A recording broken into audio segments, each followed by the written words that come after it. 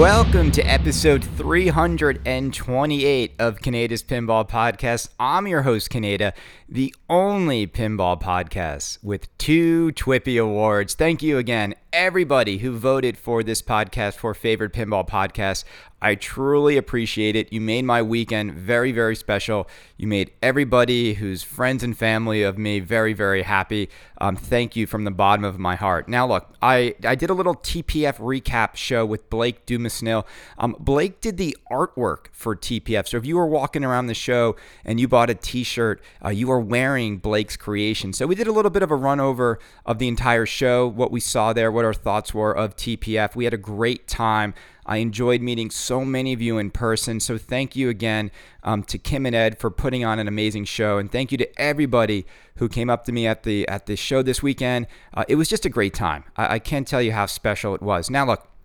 Here's the deal. I want to do something. I want to sort of turn a page before I air this interview and talk about moving forward in this hobby. And I think there's a lot of really exciting stuff going on in 2019 that we can't wait to hear about. Speaking of, I heard that tonight at 9 o'clock Eastern Time, Stern is going to brief all of their distributors tonight on what Steve Ritchie's next game is going to be. And that's going to happen at 9 p.m. tonight, which lends a lot of credibility to the rumor that the entire game will be announced tomorrow, because we all know that distributors have loose lips, and once Stern briefs them on the title, they are going to leak that information to their buyers.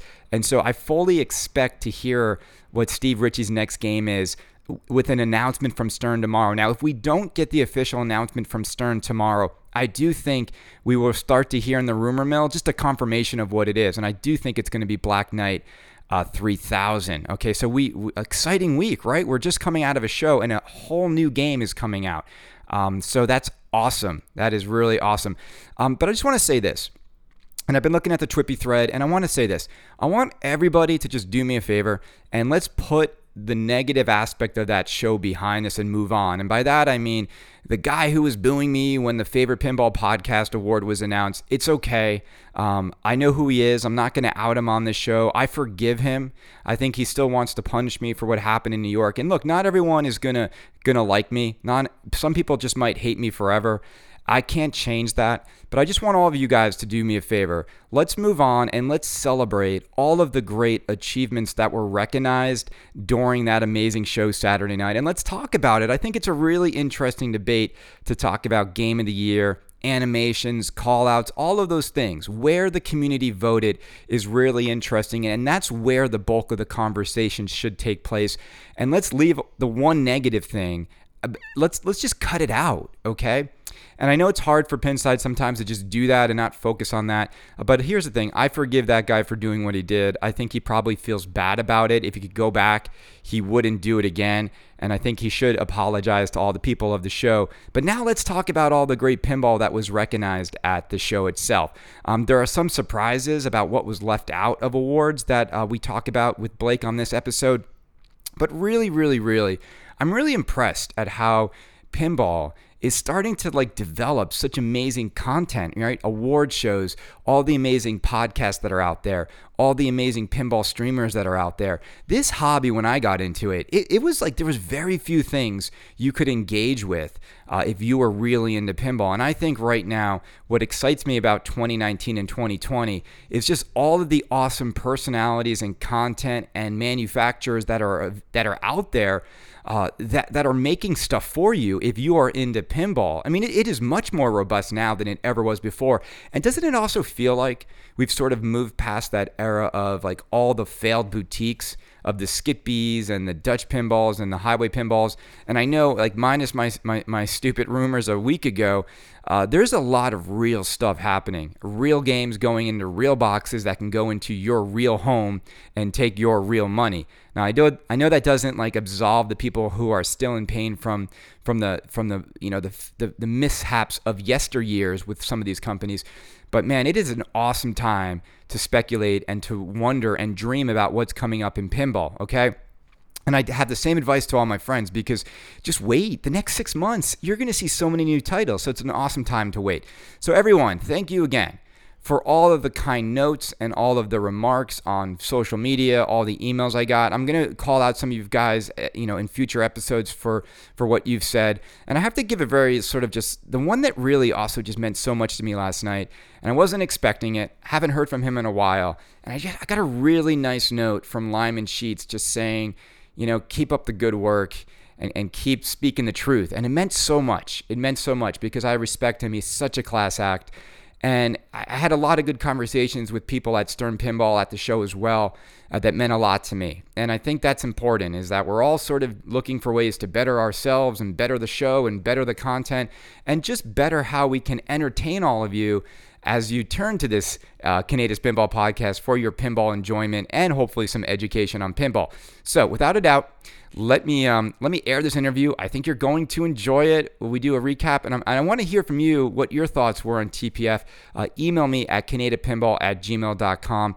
Here's to an exciting, optimistic 2019 in pinball. I think we all should be positive and really excited about what's to come down the road in pinball. Have a great day, everybody.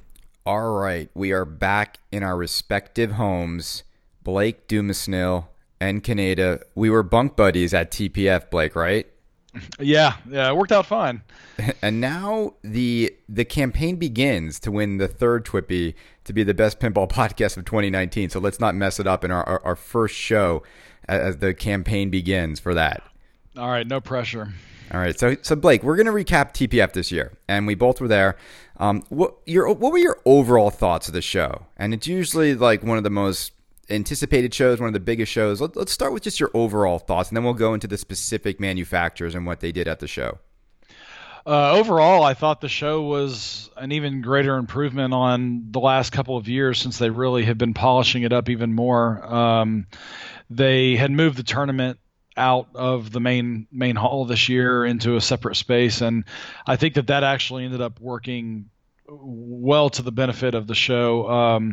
It kind of eliminated some bottlenecks up near the front entrance, and it opened up a lot more space for vendors. And there were a lot more new vendors at this show this year than I think we've ever seen before. So I think people realize that TPF really is the go-to show, and it's kind of a replacement to the Chicago Expo at this point. Right. Yeah, and I did notice that last year when you walked in, there was this huge tournament section, and this year they sort of relegated it off to the side, sort of like on your way to the seminar room. It was off to the right there. So the show, Blake, were you disappointed that there wasn't a Deep Root presence after last year's? They were advertising heavily that this would be the 5 days of Deep Root. I was disappointed from the standpoint that it was a missed opportunity. I think this was the perfect year for them to really roll in with a big presentation and, show something really impressive, because going into it, there really wasn't much new being revealed this year. And so I understand if they weren't ready, that was smart on their part to just wait it out, and we'll get to see it when they're absolutely ready to show it to us. But I think that they could have made a huge splash this year. Right. And I noticed, I was reading Pinside today, and there's a lot of debate about whether or not a manufacturer's presence at a show like TPF is important when it comes to revealing a new game. Do you think, Blake, that a show like that is a prime opportunity to reveal, or do you think it doesn't matter if they just skip it and do it some other time? So I think that it matters depending on the company. I think that a company like Stern that's proven time and time again that they're reliable, they can build these games, crank them out. We know what we're getting in terms of quality from them. They can go reveal these games via IGN or any of the other, news outlets that they want to online, and it's not going to be that big of a deal. I think it makes sense that they're not wanting to step on the sales of their current hot title, which, of course, was the Munsters for this particular show, and reveal a new game. But in the case of Deep Root, this is a company that hasn't shown anything to anybody. People have zero trust or faith or anything established with this company at this point, and I think it's critical for them to have a presence at a show and to allow people to see that in person versus just revealing things online, and then people are like, well, this looks good, but let's see what the product actually looks like in person. So I think it really depends on the company. Right. Well, I guess what I'm always interested or curious, I guess is the better word. I'm curious though. Imagine this scenario. Imagine Deeproot doesn't spend all the money to sort of. I mean, Texas made sense because it was in their backyard. But now that Texas is over, if you're them, does it make sense to spend all the money to ship games and ship employees and do all that stuff? Or do they just fly a few marquee media outlets into their factory to reveal it on a bigger scale, and that because they must know that the first people that are prone to like this and want to buy it are going to be the pinball fanatics that really don't need much more, right, than some images and some trusted people to step on a game and stream it for them. I mean, we've seen people buy games, Blake, with much less. Well, that's true. It's a valid point. I think that especially with the variety of manufacturers out there, both large and small, there's still a concern about quality and what quality these machines are that people are getting. I think that you can put together a machine that looks excellent and it can be a horrible build quality, and vice versa. You could have a game that may be terrible looking, but it could actually be built like a tank. So, I do think that especially where Deeproot is pushing this concept of, you know, evolving the manufacturing process and really reinventing it, I think that's something people are going to want to see in person. The internet's powerful, and it gets information to people immediately nowadays, and so you absolutely could fly some media outlets out there and probably accomplish the same thing, but depending on the price points of these games and what they're asking of people, I do think that people are going to want to see something in person before they trust them, and that also goes back to just the connection to Zidware. Well, that's a good point. I mean, at the shows, when you flip a game like Thunderbirds and then you flip a game like Pirates of the Caribbean, you can tell which one's the Cadillac and which one is the Civic, right? I mean, there's just Yeah. you feel it, and you only can get that if you actually are flipping the game.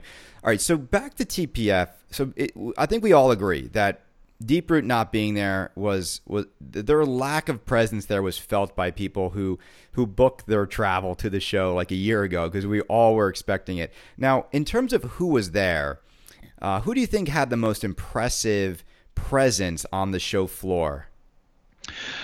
I think that Stern continues to have a very solid presence just due to the sheer number of games that they've got on the floor at any of these shows. But I really attribute that to Marco. I mean, the Marco folks go above and beyond, showcasing Stern's products, and they do it in a very grandiose manner with the way their booth looks and everything. I mean, I don't even know how many Munsters machines were on the floor at the show this weekend. I should have counted. It had to have been at least 20 games. At least. I think that they were probably closer to like 25 or 30. I think there were over 12 to 15 premiums alone, and I think this was one of the first real opportunities for everybody to see what the premium looked like in person, which was good that they had that many of them. So I thought the premium Chicago Gaming also had a strong presence. I thought they had a really sizable booth, and they had a lot of models of each of their games for people to check out. Now, was Chicago Gaming to the right of Kingpin Games or not? Is that right? Chicago Gaming, they were kind of tucked over in a little cul-de-sac area up near Spooky's booth. They were more in the front left portion of the exhibit hall. Gotcha. I feel like I missed them. I don't know how I missed that section. So Marco had a ton of games. What did you think of Munster's Premium? I thought it looked amazing. I was like, wow. I mean, I don't think anyone who gets a premium is going to be disappointed. As soon as I saw those games coming out of the boxes the other day, and then especially when they lit them up, the Munsters Premium, in my opinion, is hands down the premier model of all three Munsters games. And Chris's artwork in color looks absolutely spectacular, and I see why people gravitated towards it.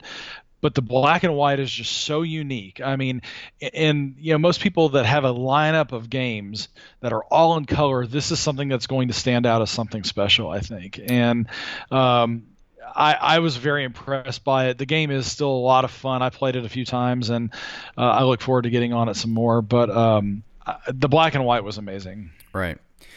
Well, let's talk about the games that were sort of like the first, or sort of like first experiences with some titles. And there weren't that many. I mean, there were usually, I feel like there's a little bit more reveals and sort of announcements of new titles.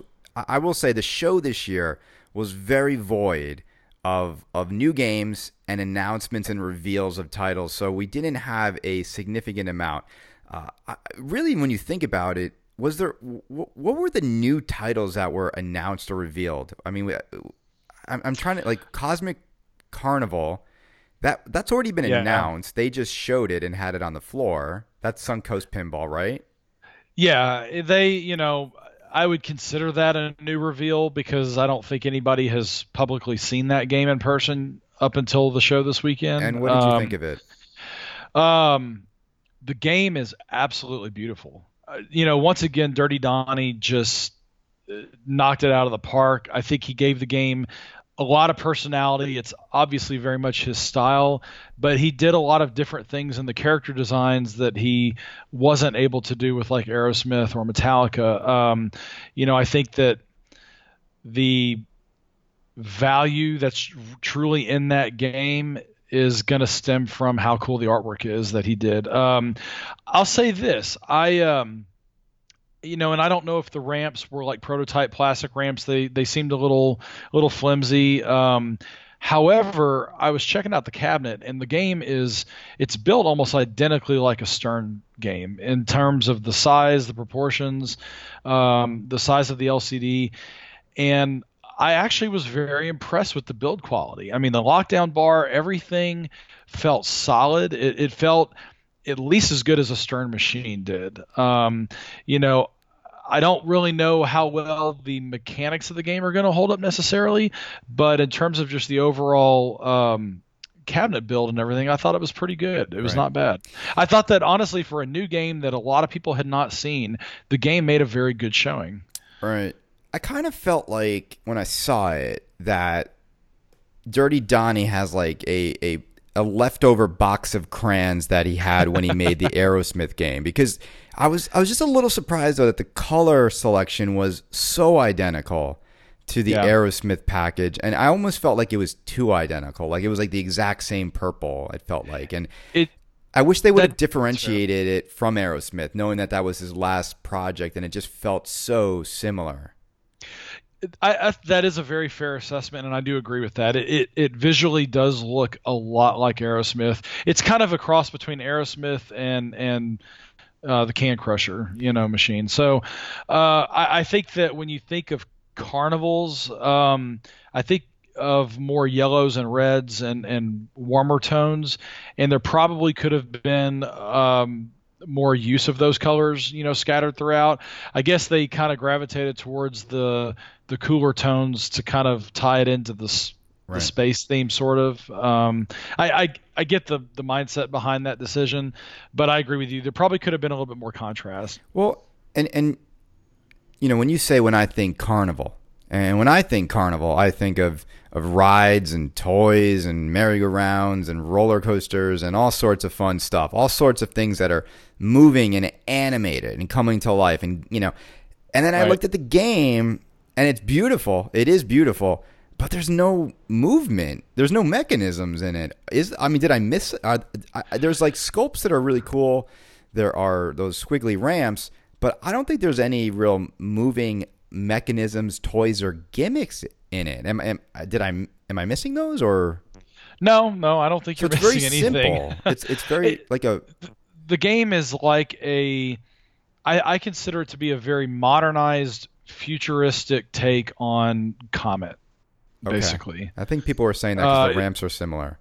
Well, the ramps are similar. I think that the simplicity of the game, if you will, in terms of just There's not a lot of height to the game. You've just got those ramps that are both the same height and everything. It's a very symmetrical game. I think that does make it feel more like the 80s era games. That's not necessarily a bad thing. How much is it?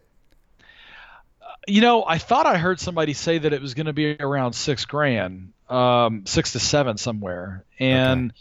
I don't know if it's truly closer to the 6 mark or the 7 mark. But do you feel like you're getting a lot of game for that price point? Honestly, I don't really think so. I think that you can go get a Chicago gaming machine, or go get an American pinball machine for around the same price, and you're getting a lot more, to the game. Right. It makes Alice Cooper's Nightmare Castle look like a JJP compared to it, and I think it's going to be a That's tough true. sell. And I think these games, these boutiques, and this is not me being a jerk, but I think they're almost like making this stuff. Their target audience is just for the guy who just absolutely needs something that's different. But I Hmm. don't know if I look at this stuff and say they're improving upon what is already available. And I think it's going to be hard. I think it's going to be a hard sell. And you said it earlier, Blake, if the most valuable thing people are getting from a pinball machine is just the artwork, that's not going to work anymore because we have so much good art across the board everywhere now. So Yeah, that's I mean, parity I want for to give I want to give the Suncoast guys credit from the standpoint that they showed up to TPF and actually looked like a polished professional company in terms of just the way that their brand was spread across their booth, the merch that they had. Not that that's hard to make T-shirts and stuff, but I thought overall the presentation of it was very professional, and the game absolutely didn't look like a homebrew. right, right. It was at least polished enough that it looked like it could be professionally built. Some pipe and draping, a black table with a Yeah. tablecloth, and two games facing away from each other, and all of a sudden you're a legitimate professional pinball company now. All right, so let's talk about the one company that really needed to have a great showing was American Pinball with Oktoberfest. I mean, this is sort of the moment in which people were getting their hands on the final production. We both played Oktoberfest a lot, so I want to share. First, Blake, what you thought of the game and how you think AP did at TPF.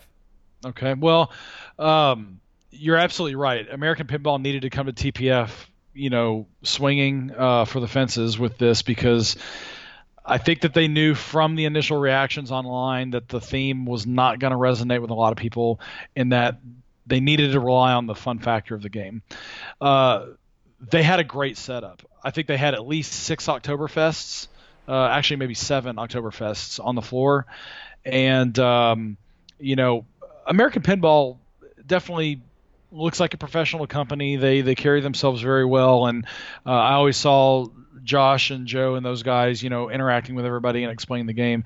Overall, I was going into the show honestly not feeling that excited about seeing Oktoberfest, just simply because what we've seen of it so far didn't seem to do a whole lot for me. The theme certainly didn't really click, but I will say that Joe has really put together another fantastically unique layout that was a lot of fun to shoot. The game is a lot of fun to shoot if you can get past the theme and some of the animations and stuff like that, and some of the art direction decisions.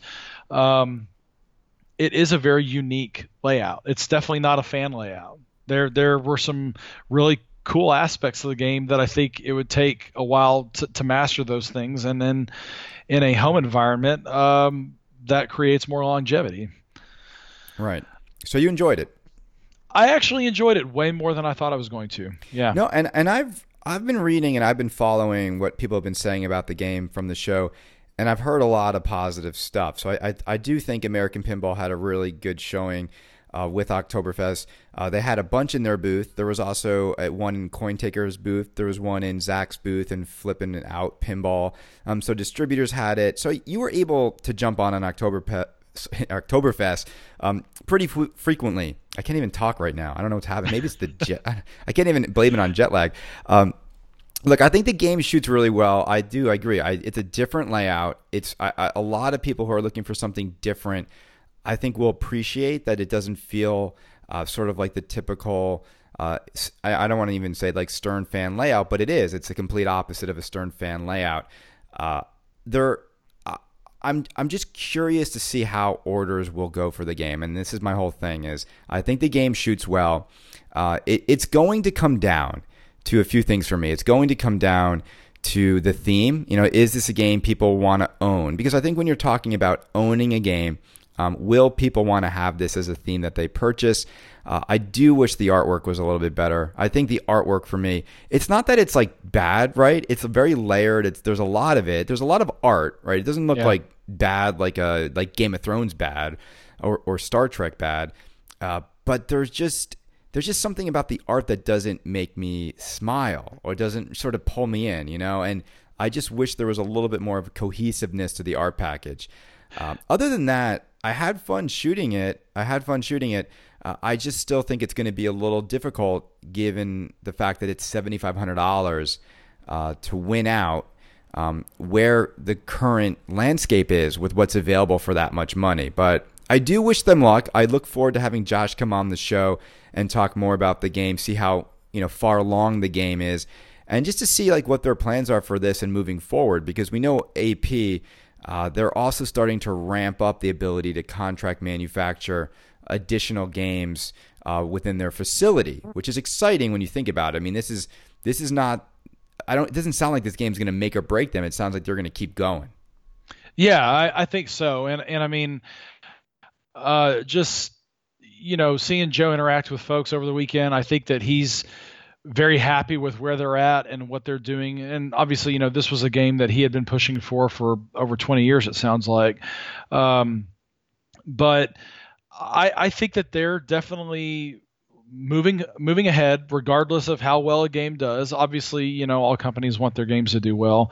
I think that what I took away from Oktoberfest the most was that this game may be similar in how people react to it as they did with Dialed in terms of you've got this very vibrant, colorful world that they've built, but there wasn't much in terms of the music and the callouts and stuff that really drew any excitement from me while I was playing it. The layout of the game was exciting to play, and it was a lot of fun, hitting the roller coaster ramps and all that kind of stuff.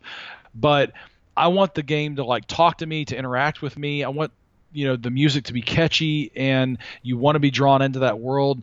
And I'm not saying that it can't be done, but so far I'm not really getting that vibe from it.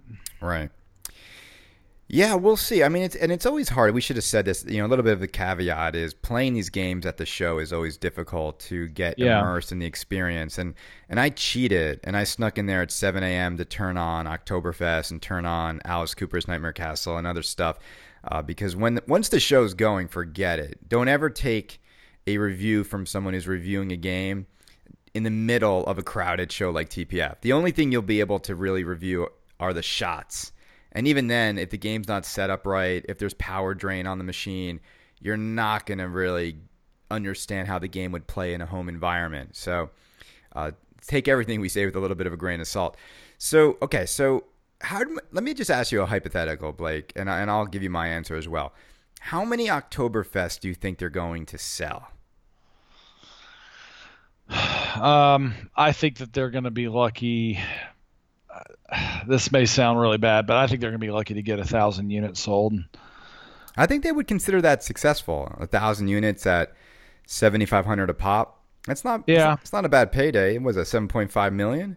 Yeah, it's not bad in terms of the numbers. I mean, that doesn't sound like a huge hit in terms of units sold and really getting the game out there. But I think that for a theme that has kind of been polarizing to people, I think that American Pinball could consider that a success. Right. I don't think it'll go that high. I'm not sure how many Houdini sold. Just knowing what's coming out and knowing there's a lot happening soon. I mean, we're probably going to see Steve Ritchie's game Tuesday. I think it's going to be probably around half that. I think 500. I would say 500 to 750 is more of the reality. And I think what's interesting, and this is a good segue, as they think about putting another line in action at American Pinball, one of the seminars I went to, and we're gonna sort of bleed everything together in this chat about TPF, was Kingpin by Circus Pinball. And is it Circus Pinball or Pinball Circus? It's Pinball Circus. Circus Maximus. Circus. Okay, see, there's too many. I always get confused with that, right? Because, okay, so Circus Maximus, they are making Python Angelo's Pinball Circus, but they are also remaking Kingpin. Now, what was really interesting in their seminar is they're pretty much, it sounds like they're nearing the finish line, and they are now talking to contract manufacturers in the Chicago area. And so that means they're probably talking to American Pinball, Chicago Gaming, and maybe even Stern. Stern hasn't really contract manufactured a game since Medieval Madness. I don't know if they're still going to do it. But do you think there's a chance that Kingpin could be a title that American Pinball puts on the line alongside of Oktoberfest to at least, hedge their bets a little bit? I think there's enough positive history with Kingpin in terms of it's a game that a lot of people have wanted to see. It's a great layout, honestly. I mean, Mark Ritchie's a wonderful designer, and I shot it this past week and I really enjoyed it once again. I could see them going after it. It's a fleshed out enough game that I could see them feeling comfortable putting that on the line and helping offset some things. Yeah. Right. I mean, they're going to have to do it. I mean, I don't think there's any other option. I don't think American Pinball is going to be very successful if they go all in on these original themes, or and they're not like original themes, but they're like IPs that don't require trademarks per se. So, with Sherlock Holmes and Robin Hood and Valkyrie and what was it, Poker Run, like the other four titles we saw them trademarking. I mean, it just has me a little bit worried that they don't have a theme or a title that's a little bit of take my money now. And I think Kingpin is a game that would get a lot of attention from the pinball world, because I do want to see these new companies, Blake. I do think they have to make a game in which people want a lot of them. And I'm talking like at least 2,000 machines, to really become a viable player in the pinball market. So we'll see what happens. Oktoberfest should be shipping, I think, as early as April. So if you are interested in one, I know they're getting ready to throw that game on the line if it's not on the line already. So moving on, probably the strangest reveal, well, not strange, but just sort of underwhelming reveal, was Jersey Jack's presence at the show. And I talked a little bit about it on a couple of my previous podcasts this past weekend. But Jack sort of walked in there. We knew he was going to talk about the Yellow Brick Road edition. And then, Blake, we were in the seminar, and what did you think of how that all went down? Well, everybody knew that it was coming, and I think that the expectation was, all right, they're going to do this. They're going to do yet another run of this game. They're going to put some new armor on it and stuff like that, give it a new name. I think we all knew that they were going to be removing at least one or possibly multiple mechanisms. Turned out it was just a flying monkey mechanism. What I certainly wasn't expecting, and I don't think anybody else was expecting, was that they made the game more expensive after having removed one of the key mechanisms that's featured in all the other models. And so they also really didn't change the artwork on the game that much. I mean, it's not a different enough version, in my opinion, to the other LEs that are out there already to justify the cost. And so that's why the reaction from everybody this whole weekend, I mean, every time that you and I would talk to somebody about that reveal, everyone was shaking their heads like, what was that about? Why are they doing this? This doesn't make sense. It's not smart. It's just milking the license yet again when there's already been enough versions made of it. And then on top of that, Jack couldn't even say we are only going to make 200 or 250 of these games and that's it. He still left the door open for the number to go up, depending on however many they feel like they want to make. And then he said, We might even go back and do the Ruby Red edition again. Yeah, So it's like, oh my God. the yeah, when he said that it's almost like nothing is sacred in Jersey That's Jack's right. promises around limited editions, and it's almost become a little bit of a running joke in the pinball world. It's just like, just wait, he's going to make a Black Pearl edition. Just wait, he'll make another version, and it's a little unfortunate because you can't do that. You can't do it in this kind of hobby because the people are just too smart. I say that and then I start laughing because are we too smart when people buy games sight unseen and people are buying $25,000 Magic Girls that don't even work? We'll talk a little bit about that because there was one at the show. But I think Jack didn't really have a plan for this game other than it was a business plan. It was a business decision. We need to put something on the line to fill the gap between Pirates of the Caribbean production and Willy Wonka production. And this made the most sense, right? It was just to fill in that gap of a couple months because we can't have nothing on the line for 2 to 3 months with that kind of company, right? They can't survive. And I bet Dialed In orders have stopped. I bet there's no more Hobbits to be run. And so Jack is just going back to the one game that has constantly had demand, and that's Wizard of Oz. Now, you're right, and Blake. I can't fault him for that either. I kind of even got the vibe from him after they did the reveal that he knows this isn't what anybody wants to see, just yet another edition of a game that's been made for 7 years now. But yeah, it just seemed like it was to pacify time and to just get something on the line. Right. But my big issue is this, and I have no problem with rerunning Waz. And I was reading one guy on Pinside, and he said, look, I sold my Emerald City because I wanted to get this new one. And for a lot of people out there, if Waz is a great game that you love, and Waz is a game that is a keeper for you, I think a lot of those people, Blake, were looking at this reveal and saying, if it's going to be truly limited and if it's going to be really special, with the new light boards and the new cabinet, if Jack gives enough value in this game, I'm okay like trading up to this one and making this the permanent Waz that's in my home. And I think those people were severely disappointed by losing the monkey mechanism. For me too, this is the one thing. I didn't mention this on my other podcast when I talked about it. You just go look at the topper on this thing for $11,500. It's just like it's just an afterthought. There's nothing about that topper that shows that feels special. And when you start getting above $10,000 for a pinball machine, I do think it needs to start having more details and more special items on it that justify it. And they just yank stuff out. I mean, there was nothing really put in. You're paying for the new cabinet layout, the sparkle, and the yellow. And it looks like Roller Coaster Tycoon with all that yellow. I just don't even like the yellow on the wire forms that much. So here's the other thing too, Blake. Here, and I'm just going to be honest with the listeners of this show because this is what you expect from the show. The distributors all knew that Jack was going to make 500 of them, and yet he got up there and said, it's going to be 200, and then we're going to assess things and go from there.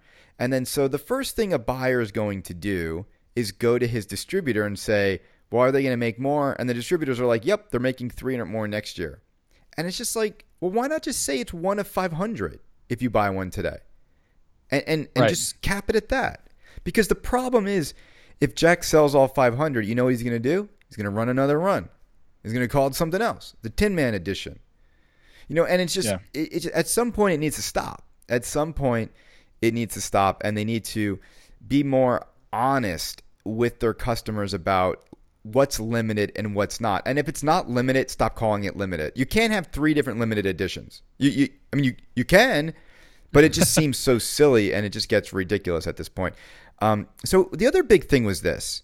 The ceasing production of Pirates of the Caribbean. And I think that was a little bit of a dark cloud over Jersey Jack's presence at TPF.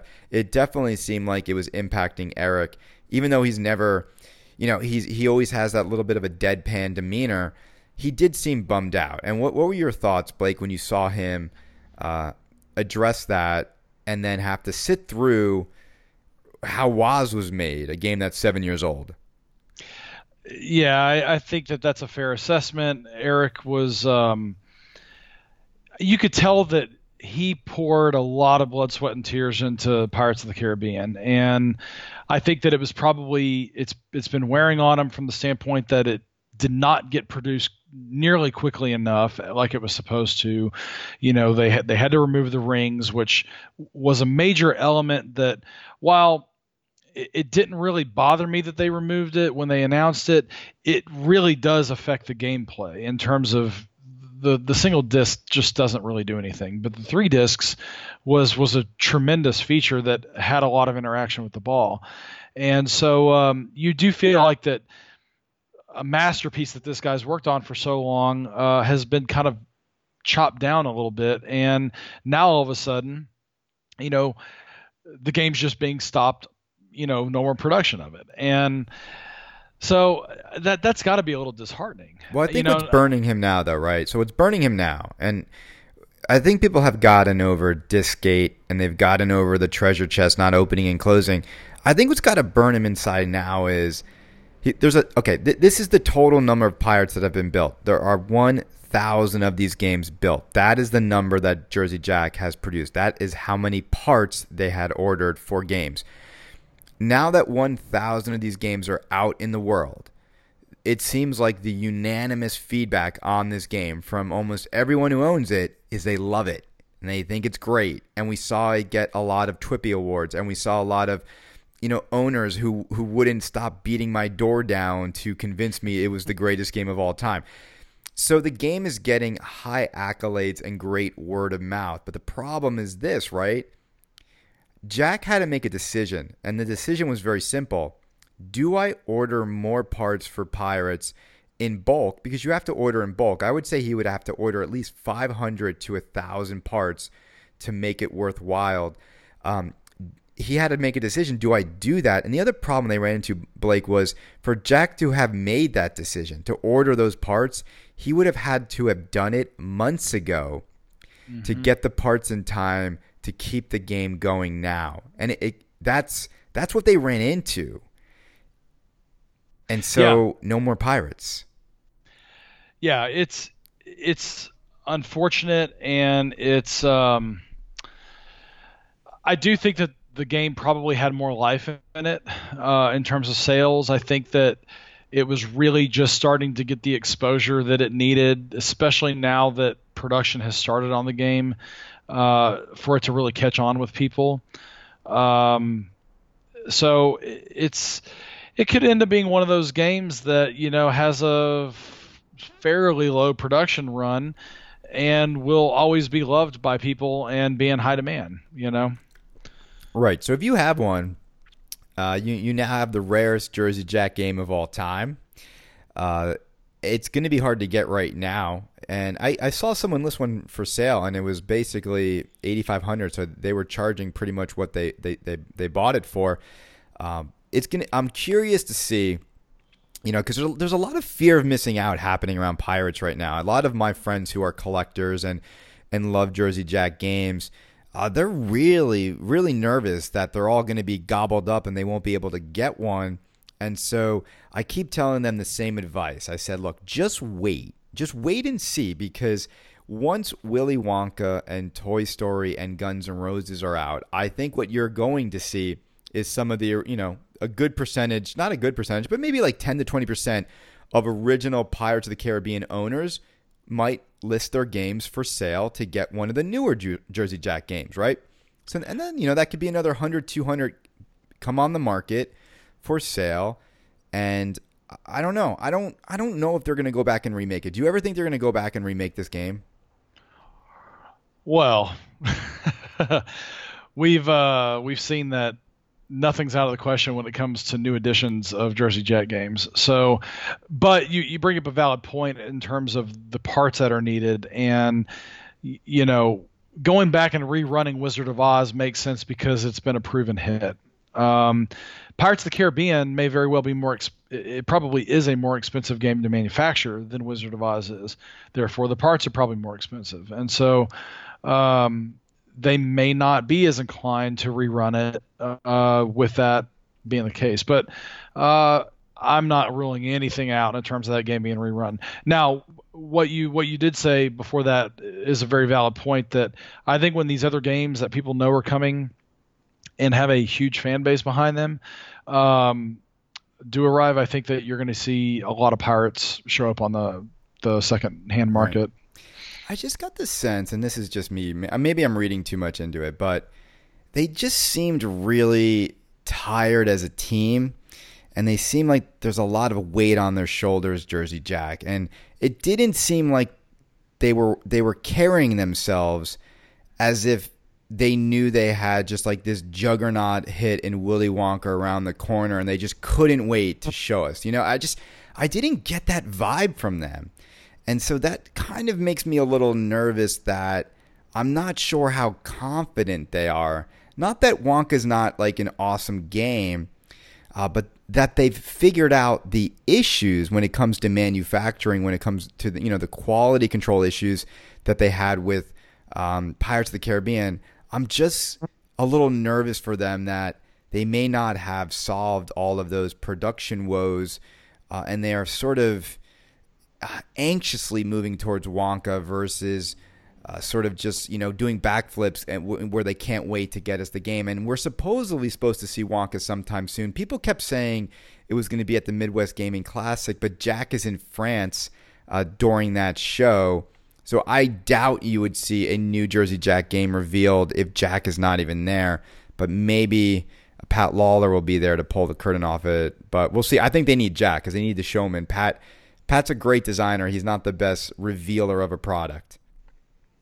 So we'll see. That's a fair point. All right, let's talk about Spooky, because I think Spooky had a nice showing with Alice Cooper. As I said in my last podcast, I thought the game came a long way in a year, and I actually enjoyed it a lot. And I was surprised. I thought the game, when you can hear it, which I don't know if you got to play it, Blake, without all the noise of the show, but the game, it has really come a long way. Did you get a chance to jump on it? Yeah, I did. I was very impressed with the game. I mean, I think that even though it's been a year since they unveiled it, when they did that last year, it clearly was a huge step up for Spooky, and it really looked like, even at that time, that it was by far their best game. And I think a year later, with all the work they've done to it, and they're now starting to get them out the door, that it absolutely is their best game to date. So, it's just an overall great package. The artwork is absolutely gorgeous. The animations are gorgeous. I even, the more I played it, with the time that I got on it last night, I really started to get a feel for the geometry on the game and getting some of that muscle memory. And you could get more flow going on that game than I think a lot of us initially got last year when, we had one or two balls to be able to try it out with, Right. know. So what I really like too, and the game, it's still a tight game, but it's shots are makeable. I was making everything. The thing that I do like about the Spooky package, and this might sound weird. I haven't really talked about this, but it's one area of the Stern game that I just always annoys me in terms of design. I just don't like the Stern speaker grill area at all. I think it looks like just like an air filter there. It doesn't have any design element. And I do actually think the Spooky speaker area just looks much better. And it's got similar size LCD. I think they're the same size. They look the same size. Yeah. But I think that, for $6,500, which is where Alice Cooper is coming in at, it does feel like it fits in perfectly between a Stern Pro and a Stern Premium's price point, right? It sort of slides right in there. But they're giving you a lot of art. They're giving you a lot of game. And the animations, I keep saying, I'm surprised that was not in the top three for the Twippies for best animation. I was shocked. But I guess it's because most people haven't received the game yet, and there's no real exposure to it because most people haven't played this game. Yeah, I was incredibly disappointed that game was not nominated for Best Animations because I think that it had some of the most unique and fresh animations that not only the animations themselves, but the menu design as well, in terms of they don't cram too much information in there. They get your score in there. They let you know where you are in terms of modes and stuff, but there's still a lot of room for just the cool visuals like we would get on the old DMDs. So I think it was very, very well done. I want to give a shout out to my friend David Van Ness, who also lives here in Houston. He's the one who did the animations for that game, and he is an incredibly talented guy. And even if the Twippies didn't recognize his work, I think a lot of people are going to recognize that game has got some gorgeous work on it. So, Right. One thing that really stood out to me playing it again last night was the game's got a lot of depth to it, in terms of, it's challenging enough that you're not just going to blow through mode after mode and work your way through the game, even like you can on a game like Addams Family, where you're just very easily touring the mansion and going room to room. With Alice Cooper, you've actually got to really fight and work your way through each of these rooms. And even though it's got a lot of depth to it, I think people can walk up to it and understand that they're essentially playing a game of Clue with this machine, in terms of going from room to room. They're collecting weapons, collecting items to fight these monsters with. The storyline is pretty straightforward, and it's not that convoluted, but you still have to pay attention to what you're doing, you Right. know? So, Yeah, and I do think it's a good balance. I think pins need a storyline, and I love the magnetic ball save between the flippers. It, like, all the lights in the machine go red, and you hear this like electric, and then it just like shoots the ball straight up the middle. I just wish pinball had more of that in every game. If I were a designer, I would make sure there was just something like that was a surprise element, especially when a ball's about to drain. There's nothing more exciting than having an extra life like that, but it happens in such a cool physical way like that. So look, they're all 500. Right. I think are spoken for, and if they weren't, I would assume they're going to be spoken for after the show. So happy to see that game really come a long way in a year. All right, what else? So multimorphic. So same place, same. Jerry gets the same spot every year. He's right there, sort of like near the front. You come around the corner, and there he is. He's got his games networked. That was the big thing this year. They had 4 machines networked together with Cosmic Kart Racing. And we jumped on, and we played a network game. Blake, what were your thoughts? I like Cosmic Kart Racing a lot, as far as I think it's their most innovative upper playfield that they've gotten on all the games. The networking was a lot of fun, and I see a lot of potential with that. I think the thing I wanted to see the most was maybe more, and maybe you code this into the lighting. Maybe you could do it with a shaker motor, but I'd like to see more visual interaction on your own machine coming from the other players that you're playing against. So, for example, if another kart bumps into you or interacts with you, passes you something, I feel like there should be some indication on the game, that says that while you're playing it. Right. But the concept of playing, head to head competitively like that, it's fantastic, and it's amazing that companies haven't done something to that effect other than some of the old school games like Joust, which I still consider Joust to be one of the greatest pinball machines of all time, even though it's completely different from any normal machine. Right. Yeah, I mean, so the one thing I noticed when we were networking is that, it reminded me of Daytona USA back in the arcade, where like all of them were linked up, and you're all, waiting for racers to all sit down and go at the same time.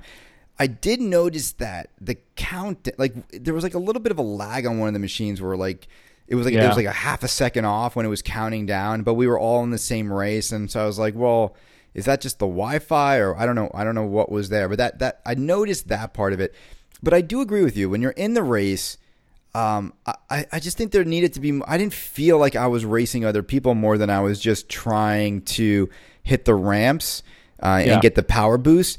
The problem I have, from a player standpoint, when I was playing, you're so focused on looking down the playfield, like toward the top of it, where you're trying to hit the shots that are in the upper area of the playfield, and so everything that's happening on the screen you can't even see. Like you can't even pay attention to it because you're trying to aim your shot ahead of that, like further up the Right. playfield. And so that's where I'm just like, I think they need to think about that because there's just too much stuff that is going on, but you can't really look at all of it. And do you need it? Like, do you need all that stuff on the screen, or can you make that a little bit of like less functionality? Because that's the only thing is I just didn't feel like I knew it was happening on the screen, and the screen that I was looking at was the back box that told you what place you were in, like 1 through 4. Yes. Yeah. And even there, I just didn't get a sense of like how I really sped up, other than just hitting the ramps. So I don't know. Yeah. Yeah. No, I think you're absolutely right. I mean, that was, without getting a rundown of the rules and what we really should be doing, that was the gist of it. That was what I got out of it, and certainly what I was trying to. Yeah, you know what it needed just like to be easier was because there's all those beautiful lights on the ramp, and I think they would go from Like I like said, I red think or there's a lot of white. potential there. Yeah. Yeah. I think that once again, there's some great ideas there. I can only imagine what that game could be like if you had, let's say, Mario Kart as a theme wrapped around that concept, where you could be using the playfield LCD to like shoot the turtle shells and, fire banana peels and stuff like that, and maintain that interactivity between machines. I think it could be a huge hit. I mean, it's a really interesting concept. I think that it's just going to boil down to the execution. I mean, we know that Jerry can really innovate and engineer some fantastic mechanisms. I mean, I think that magnet ball lock that's on Cosmic Kart Racing is still one of the most innovative mechanisms that I've seen in a game in the last 5 years, easily. Right. Look, Jerry's on to something. Whether or not this is the best implementation of it, but network pinball and internet connected machines are going to radically change pinball. Mark my words. And Stern is starting to do it. And people are underestimating the game changer this will be when it happens. When you have machines connected to each other, what that opens up in terms of player versus player opportunities is going to enhance the fun of pinball like never before. And I can't wait because I think people think pinball needs to, can't do that, but it can. It's so awesome that if I hit a shot on my machine, that could somehow impact your machine, Blake, and I could send balls. You could have a game where like you're trying to get rid of the balls and only have one ball in play, and I can keep feeding you more balls, and it's just there's so much opportunity to create player versus player experiences that is so untapped, and I can't wait till that happens. It's going to happen in the next couple of years. You'll see. I mean, can you imagine if you took a game like Batman 66 and you had two machines that were remotely linked to each other, and one player was fighting as Batman and Robin while the other player was getting to play as the villains trying to foil the other opponent. Absolutely. I mean, how cool would that be? I mean, that would be a really interesting dynamic, Right. between two people. And it wouldn't be hard, right? So you're Batman and Robin, and you've got to hit. Let's say there's like a mode where it's like it's a 5-minute car chase, and do you capture the Joker? Or does he get away? Right. Right. And then during that, you got to hit your shots. I got to hit my shots to escape, and whoever is more successful wins. It'd be so much fun, and I think It creates infinite storytelling as well. It's like a choose your own adventure type Absolutely. of a layout. Also, you know what it also does, Blake, which pinball doesn't have now? Because right now, if you think about a pinball experience, you play a game and you kind of have to play through the 3 balls in the way the game is coded to, progress through the game. But here's the thing. If I only have 10 minutes and I want to play pinball, or like, let's say I have 5 minutes and I want to play pinball, and you do too, and I'm like, hey man, like, why don't you play a quick game of like Batman Joker chase? Like we could jump in and start the mode and just play and see who wins, and then that's it. You can have a quick player versus player experience. You can't do that in pinball right now.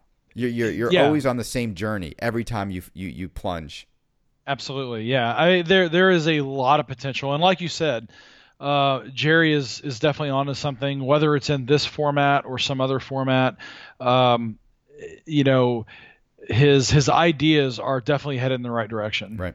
So something I was a little disappointed in at TPF, and this has nothing to do with the show. There were just no surprises. There was like no surprises. Yeah, I got the same feeling, and you know what? That was a feeling that I had going into the show. Honestly, there was nothing that I was just super excited to see at the show. Honestly, and I have to admit that the most exciting thing that happened this whole weekend. The show is a fantastic show, and the vendors are awesome. I was very pleased to see how many great new vendors they had there, but the Twippies were freaking hilarious, amazingly organized and executed, and I think that was the highlight of the whole weekend for me, honestly. It was awesome. And we do have to congratulate again Zach, Greg, and Jeff, and all the presenters and all the people who worked behind the scenes to make that show what it was. I think once they aired the opening sequence, everyone realized that we were in for a treat. I mean, it was so well done, and it was so much fun being there. Were there any surprises? And we'll talk a little bit about the favorite pinball podcast surprise. But were there any surprises in terms of who won what that you thought could have gone another way? There were a couple of categories, and I can't remember which one specifically, but there were a few categories that I just really assumed were going to go in favor of Iron Maiden, and Deadpool ended up winning. Right, best call outs I was shocked that Iron Maiden did not win. Like even when they gave the examples, the Iron Maiden ones were incredible, and the Deadpool ones were so corny. And Deadpool I thought won. That there might be some backlash on Deadpool winning for call-outs because everybody wanted a more R-rated version of those call-outs, right. So I actually really thought that was going to hurt Deadpool winning that award a lot. Actually, the biggest surprise to me, and this wasn't for a game that won the award, but I was shocked that Pirates of the Caribbean was in the top 3 for best artwork. I really was, because I assumed we knew that Deadpool and Iron Maiden were going to be 2 of the 3, but I really thought that the Beatles might have been the third machine that was going to be in the running. And right. You know what I think happened to the Beatles? I think people are just so, when the voting was happening, right? When the Trippy voting was happening, I think people were originally really down on the Beatles because of the price gouging, it seemed. And I think that hurt it. I mean, it's crazy how that hurts. That shouldn't take away from the artistic work that Franchi did on the game. But that's kind of what the Twippies are. It is a little bit of just how are you feeling? It's a popularity contest for all these categories. And if you don't catch a game when the mood is right, when voting is going on, it kind of doesn't matter. People might go against something even if it deserves to be there.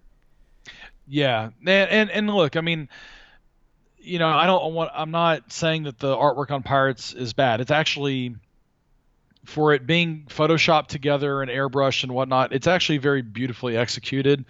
I just think that when you're comparing that to the true artistic talent that Chris has got in terms of hand drawing and painting and doing all the work he does for his machines, I was surprised to see that something involving Photoshop would take a third place spot essentially over the work that he's done. Right. So, but I really sincerely hope that it's going to be Chris's year this year. I think that, he really came out of the gate swinging in 2019 with the Monsters art package. I mean, they're absolutely gorgeous. So, but overall, I was surprised that Pirates got an artwork nomination that high up. I mean, it's going to be hard for him to win this year because I don't know if he has another Stern game in the hopper for this year.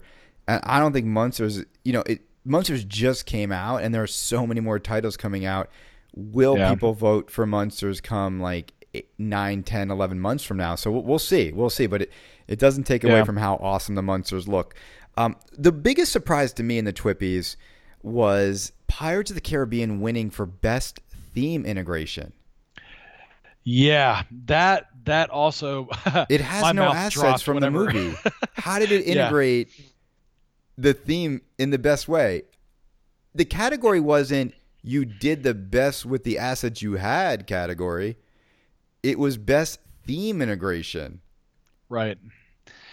it was that was once again, I think when the voting was going on, I think people were very much on riding on a high on Pirates of the Caribbean, and I think that to your point about the Beatles kind of leaving a bad taste in people's mouths at the time voting was going on, I think the same thing may have happened in Pirates' favor as Well, well. here's what I think happened.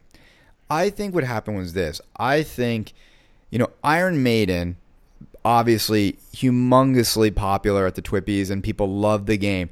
It was really hard to vote for Iron Maiden as best theme integration. You know why? Because everyone knows it was Archer. Everyone knows that it was just a reskin of an older game. So Right. I don't think people wanted to vote for that game as theme integration. And I think Deadpool with the PG callouts felt like you couldn't vote for that for theme integration, which is ironic because it won for best callouts. And then if you were to ask me in terms of theme integration, I think kind of Pirates sort of snuck in there because all the Stern ones sort of kind of killed themselves in weird ways. And I would look at Beatles like maybe I think Supreme actually was the best theme integration when you think about it. Like all Supreme is when you think about integrating a theme into pinball, that's all Supreme is the big logo. Yeah. Yeah. Well, you do bring up a really good point that I honestly hadn't thought about too much, and that is the fact that Pirates, for lack of assets, even the way that they have specifically focused on elements from the movies and custom design mechanisms around those elements. From that standpoint, it really is a great theme integration. Even aside from the lack of the characters and the dialogue and stuff, you know, a rocking pirate ship makes sense for a Pirates of the Caribbean game. But you're right. The Stern games just more or less they integrate a theme around whatever fan layout that they can modify, without really adding a custom mechanism necessarily. Sure, sure. Well, like I mentioned at the beginning when we started talking that I would talk about the booing incident when they announced the favorite pinball podcast. And here's what I want to do. I don't really want to talk about that much anymore. I think it only gives attention to the person who did that. I think, the person who did it, and I know who it is. I'm not going to out them on this show. They're a tournament player from New York. I think that person just should apologize to Greg, Zach, and Jeff, and for all the people that got disrupted by it, but mainly to the guys who ran the show. And I just want to say, I wasn't expecting that. I think some of this is just payback for what happened at the New York City pinball thing. And again, I apologize to all the people involved with that. I keep apologizing. Someone even said I should apologize on stage for that again. But let's just all move forward. I mean, I hope we all can forgive. And look, I forgive the guy who booed me at the Twippies. It wasn't respectful, but I forgive you, man. If you have a problem with me, I'll happily talk to you about it. You might just hate my guts and not want to do anything with me ever, and that's cool. But let's not ever again take it to a level where we're disrespecting other people's hard work. You want to come up and say something to me, that's cool. But there are so many people that worked really hard on the show, and I think they deserve the respect of not having someone to do something like that. And I'll leave it at that. And we'll start a new era in pinball where we can all respect each other and stop doing stuff that is disrupting people's good time in the hobby. Does that sound fair, Blake? I think that's fair, Chris. I think if what he did last night was really due to the incident in New York, then all right, let's call it a wash and move on. I mean, I think that you were certainly wrong in what happened in New York, but you have manned up and you've apologized and realized that was not something to be proud of. And I hope that this guy, as smug as he was, I hope that he realizes that was a very, distasteful thing to do, especially, when you've got people like Jeff and Greg and Zach, who are some of the nicest people in this hobby that have worked their asses off, organizing this. I mean, those guys were running around like crazy yesterday, making sure that everything was organized and ready to go for those awards. And they, I think everybody saw they did a phenomenal job. Right. So Yeah, and just to clarify two things for people, because I hear people talking about this. First thing, the Christopher Franchi smashing of Zombie Yetis award. So this, I've heard so many different takes on this. I think when people saw it over the internet, it didn't come across as well, and they thought it was real, and then they thought it was like a really awkward moment. And I don't know if Greg and Zach were in on the joke, and I think it didn't translate very well for people. What did you think when that happened? Okay, so I got the whole rundown after the fact of what happened. Greg, Zach, and Jeff, all of them were in on it. Okay, they knew about it. The only person who wasn't in on it was Mike Vinecar, who was up there receiving the award, on behalf of the Stern team. Um, my initial thought, I happened to be sitting right behind Mike, and after that whole thing went down, I did think that initially I thought Chris was just joking because I had heard that they were going to do some sort of gag stuff and it was going to be kind of an inside joke type thing. So I knew that Chris wasn't being serious, especially because he just went back to his seat in the audience. I mean, if he was really serious, he would have stormed out of the room. But anyways, the only reason I thought maybe it was real was because as Mike was coming back to his seat, he just had a look on his face and he was just shaking his head like, what the hell was that all about? Right. And it made sense that, it was a joke. Mike just wasn't in on it, unfortunately.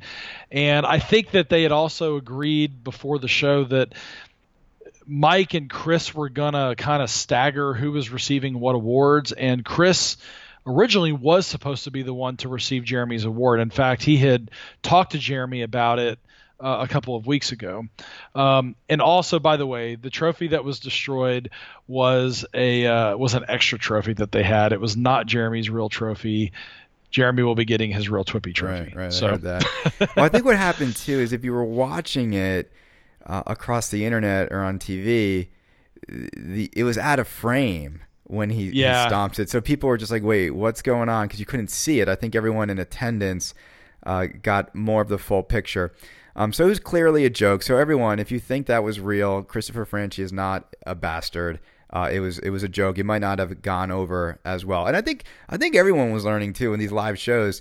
It just takes there's an approach to getting humor and getting people laughing and getting the room going. It's not as easy as it seems. The other thing that was just a joke, just to clarify, that George Gomez is not my informant that hands me terrible information.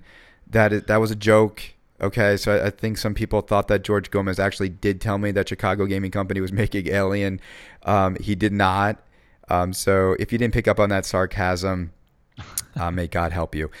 So Blake, anything else? I think we're at the hour point now. Just wanted to know if there was any final thoughts you had about the show, and then we'll wrap it up. Yeah, one other highlight from the Twippies, I gotta say, I kind of thought this was a big deal because these two people definitely didn't have to do this, especially for a first ever pinball award show that was live. But how cool was it that they got John Rhys Davies of Indiana Jones and Lord of the Rings fame and Butch Patrick from the Munsters to actually go up and present two of the awards? It was great. I thought that was amazing. It was awesome.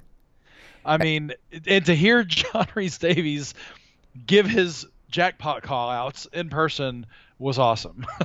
You know what? And it was such a great night. That room was packed. There were people standing outside of the doors watching this ceremony. And on top of that, it wasn't all just a big joke. I know when Jeff started the Twippies last year, it kind of initially seemed like it was just kind of a joke and, nobody was going to take it quite as seriously. But I'll say this, every manufacturer that had a horse in the race last night, they were in the room. They were watching it. And the people that didn't win, I think they still, they wanted to win. It was an honor to win an award last night and to have your machine and all of your hard work recognized. And I thought it was phenomenal how they kicked off the ceremony with the highlight reel of every machine that had been voted on, because unfortunately, a lot of those machines didn't get mentioned another time throughout the rest of the ceremony. But I think it just goes to show you that there are a lot of people putting a lot of work into these things, and it's not just some stupid little plastic trophy, that it actually matters to people, that their peers and their customers, who are so passionate about these things, feel so strongly and positive about the work that these guys have done. So it was an awesome event. I really, really hope that Jeff and Greg and Zach will do this again live next year, even if it's not at TPF, if they try to do it at another show to kind of spread the wealth a little bit. I think that, people will really enjoy seeing this stuff in person. Absolutely. I mean, it was a terrific evening. Thank you again for letting me crash in your room at TPF. It's becoming an annual thing.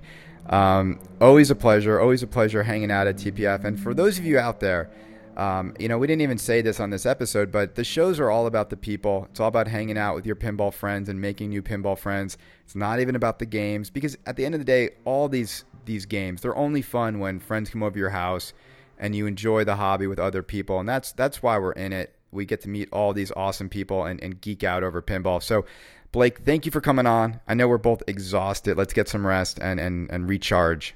Thanks, Chris. I appreciate it. Great hanging out with you this weekend. And for everybody else that was at TPF, I sincerely hope that you guys had fun. For those of you that went for the first time, I helped put that show together too, and I know everybody that volunteers and works their butts off to make it happen is truly dedicated to putting on a fantastic show. So support your local shows, create new local shows, and help share pinball with a whole new generation of people. All right, well said.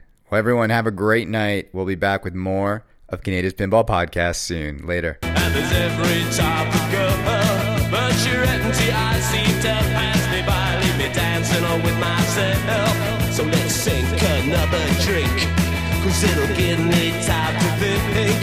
If I had a chance, I'd as a woman to